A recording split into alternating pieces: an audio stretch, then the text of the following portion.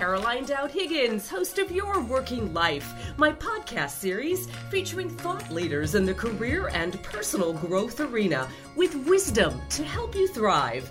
The podcast provides you with tools, inspiration, and resources so you can enjoy your career and love your life.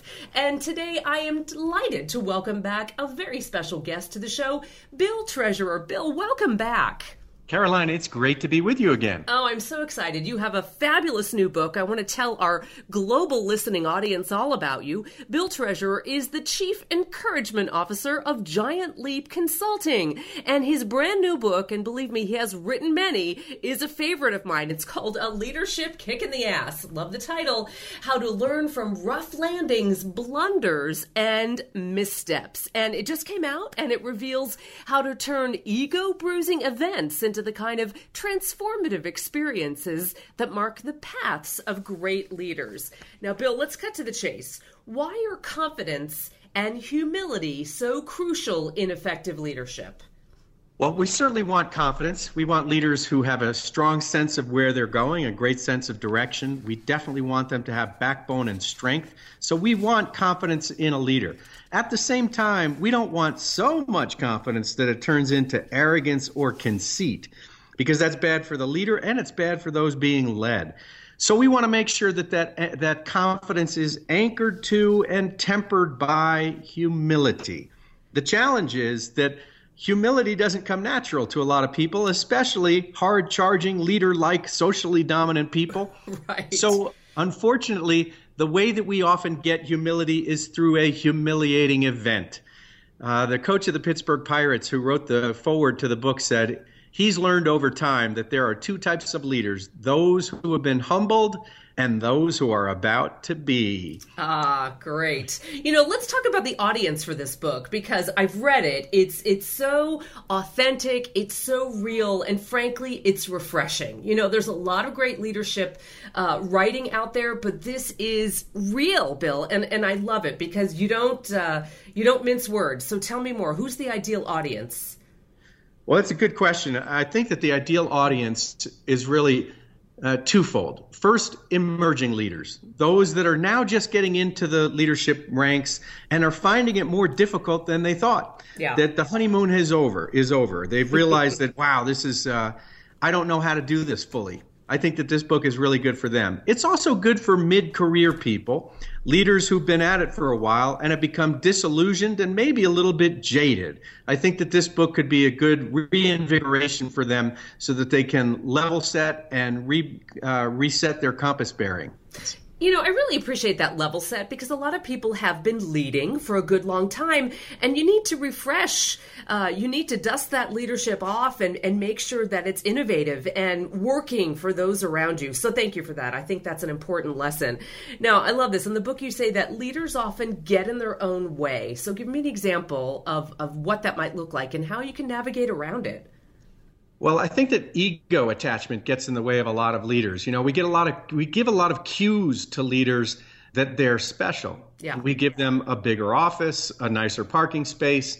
They're allowed to come in late to the meeting, even though that they shouldn't. They often interrupt us and get away with it. So we give them a lot of behavioral latitude, and it starts to send a cue to them that they're special. And it's easy to get caught up in the delusion of that, into the sense of specialness, and you start to believe it. And when that happens, you become deluded and you become oblivious to yourself. When that happens, then you put yourself in danger. You're about to get a face smack, or what I call a butt kick of some sort, usually of your own making.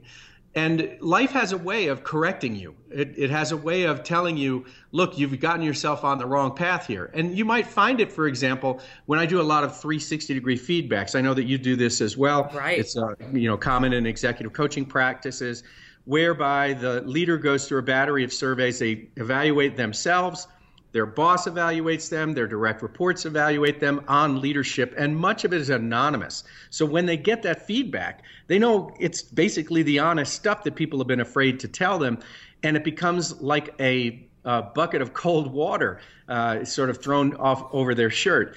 And it can be the wake-up call. It can be that humiliating event that suddenly they realize, wait a minute, I'm not the leader that I thought I was. You know that Jim Collins wrote a book called Good to Great. Right. Well, the fact is most leaders don't go from good to great. They often go from decidedly bad to pretty good. And it takes a little while, usually in the form of tough feedback, for the leader to get a reality check, a dose of humility, where they're now willing to learn. And, we're both in the same camp that humiliation process, yes, it can be a very good thing. It can be a teachable moment for the leader and those around them to have that ego check. So talk to me about transformative humiliation. And if you could, give me an example, because you do such a great job in the book about talking about specific examples, many of which we can relate to.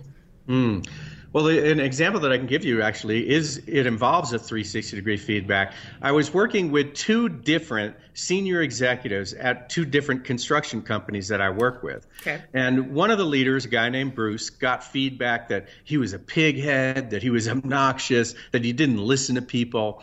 And his choice, when you get that feedback, you've got a choice. Are you going to take it and assimilate it and learn from it and get some humility and listen to it? Or are you going to double down on your conviction that you're right?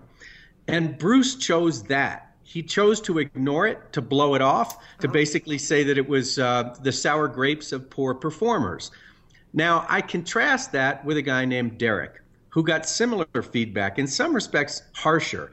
It said that he was acerbic. It said that he was edgy.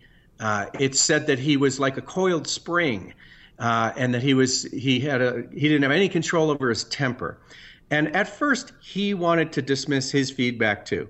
But after a while, he asked me, he said, well, how do these results compare to other people that you coach? And I told him the truth. I said, Derek, not too good. And he said, well, what do I do about it? I said, well, let's go to work. Yes. And so that's what we did. So we started coaching every 2 weeks for 90 minutes. He started journaling about the leader he wanted to be. He started understanding the leader he had become. A lot of his influence had been his, frankly, overbearing father.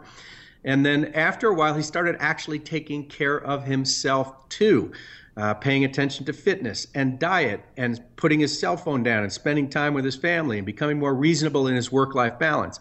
About 6 months later, he started recognizing that he was making, progress. So the double down, right? There's that approach of saying, I'm right and they're wrong. Or if you can eventually get to the place that says, you know what, I'm willing to learn. And here's a good acronym, Caroline, that we can hang our hat on. WHO. Am I willing to listen to this feedback?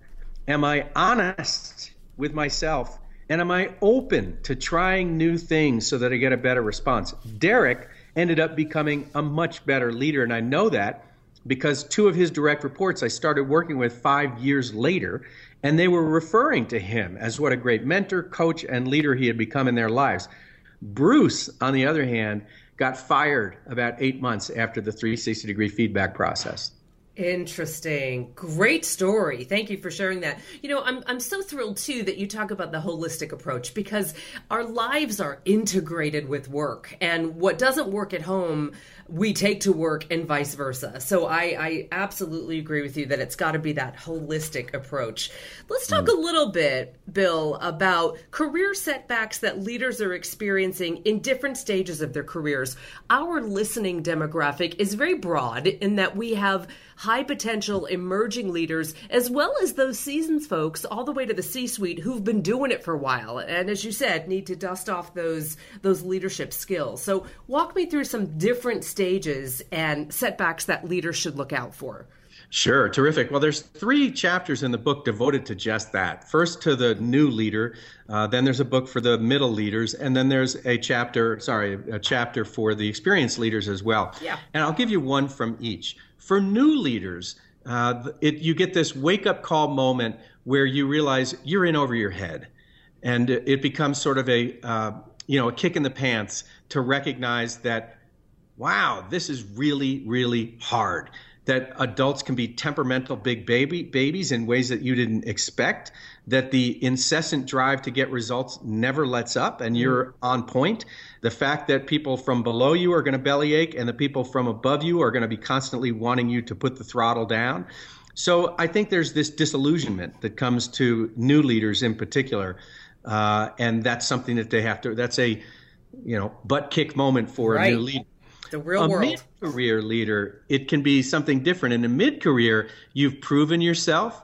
you've risen through the ranks. You probably have had some successes, or they wouldn't have kept you in the management ranks. And you're starting to come into your stride, and your confidence is gaining.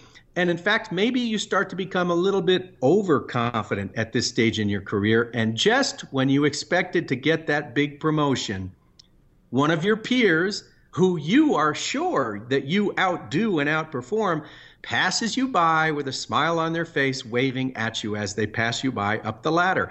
And this is what I call the Passover. And the Passover is a very common experience for mid-career leaders. And they start to build resentments, and they feel like at that moment, sometimes they feel like quitting that organization or leaving or not supporting the leader who passed them by. But instead, if they choose to learn from the experience, meet with their boss or bosses and find out why they weren't selected for that upper level position, and in fact, embrace and support the person who passed them, it's a much better strategy to excel later on. So important. And then in the final stages of our career, our seasoned leadership life, if you will, there's actually a word for this. There's this sense that the doors of opportunity are closing. Now, you know, my third book was called Leaders Open Doors. Right. And the point of that book is that a leader should be an opportunity creator. And there's something that jazzes a leader. It really gets a leader excited about creating opportunities for those around them and for the organization.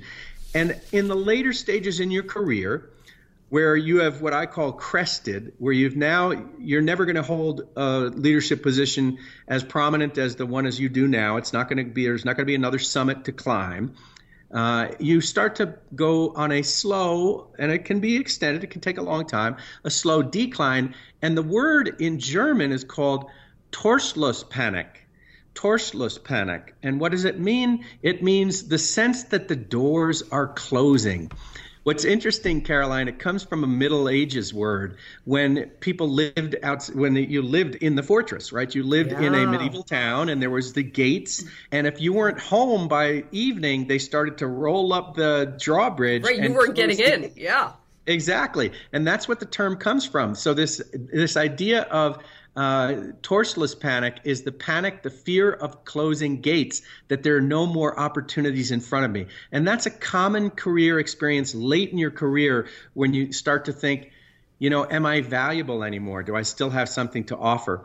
What's interesting about that is I actually worked with a group of seasoned leaders, another construction company in Chicago, and what they decided to do was take the people who were over 60 in their workforce, and they raised them in esteem, and they became what's known as the ambassadors. And the ambassadors had a little insignia on their shirts and jackets, an A that looked like the Avengers or something, an A signal. And it signaled to other people in the workforce that these people have wisdom and that you should tap into their experience because of their age. And it's to be held in high regard and high esteem. You hope that you get to be an ambassador someday. I love that. The superheroes, respected as they should be for their life wisdom. Exactly. Good stuff. Bill, your books are extraordinary, but A Leadership Kick in the Ass is unique and very special. Help me understand, our audience understand, what makes this unique and why should one of our millions of listeners seek this out as opposed to all the other books out there on the market? A good question. Certainly there's a lot of books in the leadership space. Of course, I've got other leadership books and such. I think that what makes this book unique and I hope original is, this book is really brass tacks, and it doesn't put the rosy veneer on the idea of leadership. It takes leadership as it is, and it doesn't try to gussy leadership up. It ends up putting a reality check on the idea and construct of leadership. And that's because I realized this after I wrote the book, Caroline, that it was really informed by, I've worked with a lot of cool companies. I've worked with NASA and Lenovo and Saks Fifth Avenue and UBS Bank and the Pittsburgh Pirates and all these really cool organizations. But the most experience I've got in the last dozen years have been with unionized Chicago construction companies. Gotta love it. Yep. Heart and soul. You got it. And they don't take any leadership frou-frou. They don't want a bunch of theoretical stuff and mumbo jumbo.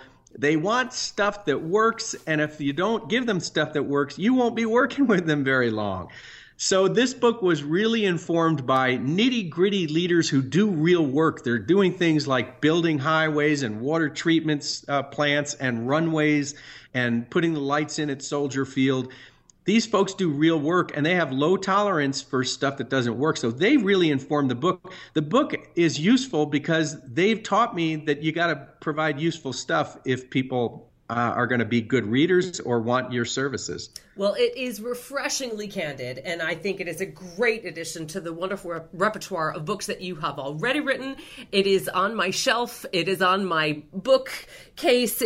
I have several copies at home, one at work, and that it's dog-eared and highlighted. So I love it, Bill, and I want to encourage all of our leaders listening to buy a copy for themselves and for those on their teams. And to reiterate, the great title is A Leadership Kick in the Ass by Bill Treasurer, How to Learn from Rough Landings, Blunders, and Missteps. Bill, what a joy to have you on the show. Thank you so much for being here and for sharing your wisdom. Caroline, I so appreciate it. I remember the words of Martin Luther King. He said that everybody can be a leader because anyone can serve. And my great hope with this book is that more people choose to apply leadership for the good of other people by being a good servant leadership. Thank you for doing that. Absolutely. Hey, before we close, let's not forget, how do we buy the book and how do we follow you online? Well, you can go to any one of your online retailers. You can also pick it up in your famous retail stores, Barnes & Nobles, for example. And you can get me online by going to BillTreasurer.com or CourageBuilding.com. Brilliant. Thanks, Bill. And I want to thank all of you for tuning in to Your Working Life, where my goal is to help you design your career destiny so it doesn't happen by default. The show is now available on iTunes, YouTube, Podbean, and Stitcher. Be sure to subscribe so you get new shows every week, and leave a comment about what's important to you in the career world, and I'll consider your idea for a future show. I'm Caroline Down Higgins. Thanks for listening.